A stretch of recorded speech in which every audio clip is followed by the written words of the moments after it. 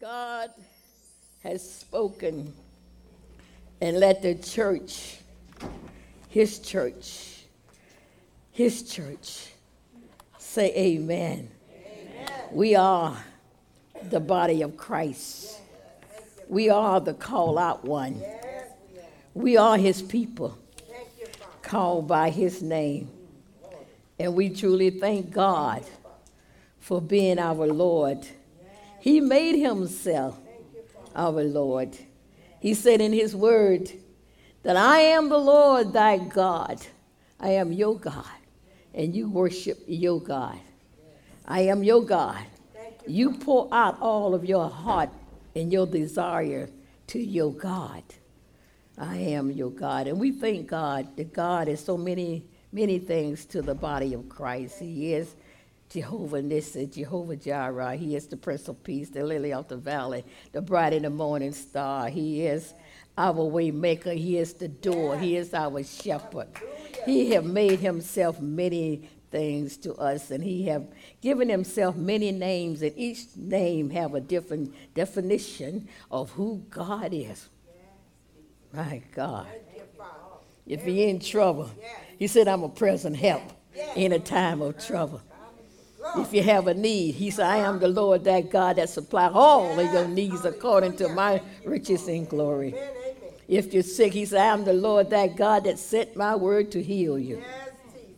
Hallelujah. If you need help, he said, I am your present help. If you need saving, he said, I am your salvation. Hallelujah. If you need to be steadfast, unmovable, he said, I am your rock. I am the rock of your salvation. God is so many things, so it's amazing to me that we can find space to complain. God made himself and given himself so many names that we can use, and each name will bring about great benefits and blessing in our life. But yet, with all these many names and what God has given us, and the Holy Spirit that he sent to indwell us, to live in us, to walk in us, to guide us, to comfort us, to be with us, never to leave us again. He said, howbeit when the Holy Spirit will come, he will live with you. And not only will he live with you, the Bible says he will be in you. He will dwell in you. Your body will become his temple at that day.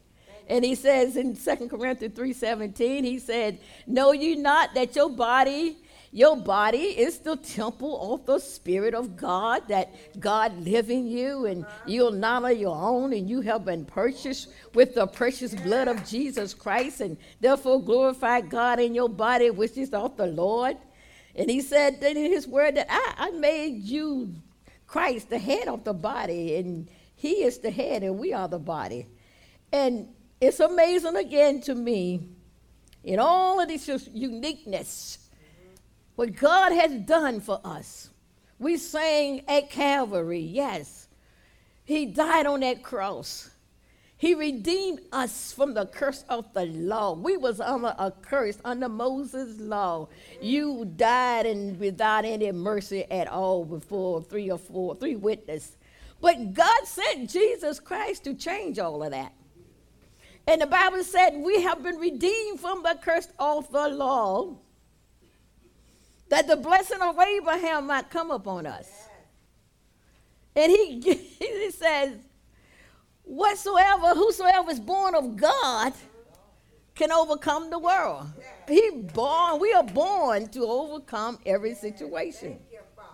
Then he said, greater is he that is in you than he that is in the world. Otherwise, he said, what's going on in the world in your life, always remember that the greater one indwells you. And you're sure to come out as a winner. Then he said that, nay, in all these things, what's going on, your difficulty and your problem and the situation and in your life, he said, nay, in all these things, you are still more than a conqueror.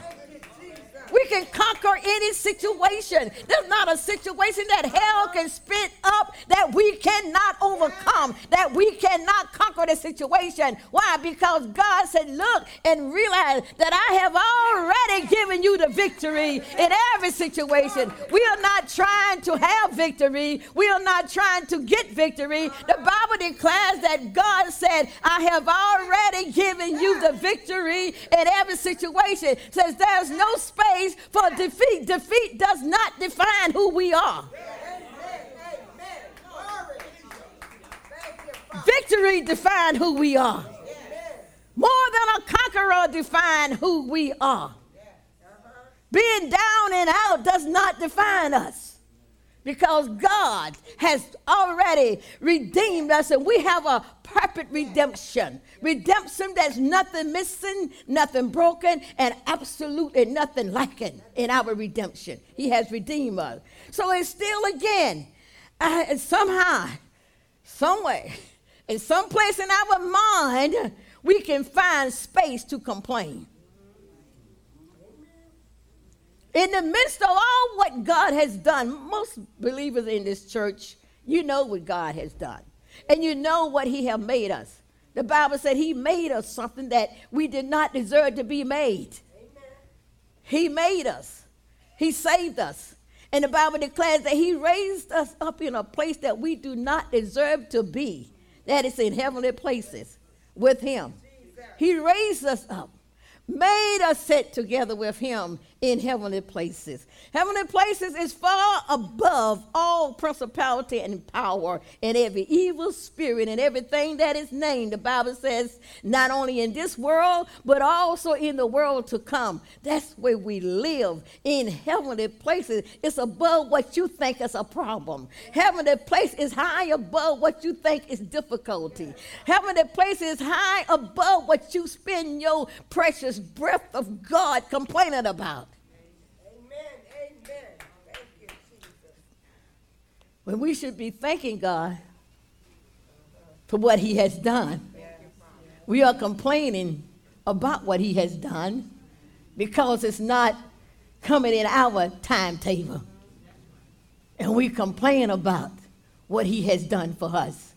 Yet we read and we get hope that we can believe. And yet when we start believing, just because God take us around the long way like he did the Israelites, we started complaining. When we start complaining, we displease God and we miss what God has planned and purpose for us to be and to do. Sadder to say that the Israelites missed the purpose for leaving Egypt. I beg you today, and I encourage you today, do not miss your purpose for what God has planned for you and what you have laid your faith in. Be steadfast, unmovable. Stop complaining.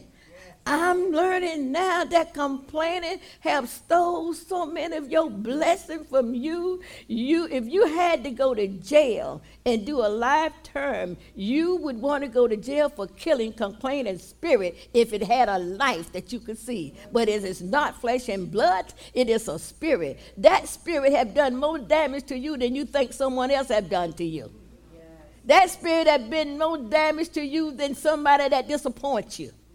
That spirit have made a complete slave out of God's people with complaining, always mumbling and grumbling and about what against the promise of God. See, when you complain, you are complaining against what God is doing in your life. You are telling him, I'm not happy with the way you guide my life. I'm not happy with the way you run my life. I'm not happy with what you're doing. I can do it better myself. Therefore, I'm complaining against what you are doing in my life. Yet we said to him, Lord, take all of me. You are my life, God. You are my hope for tomorrow, God.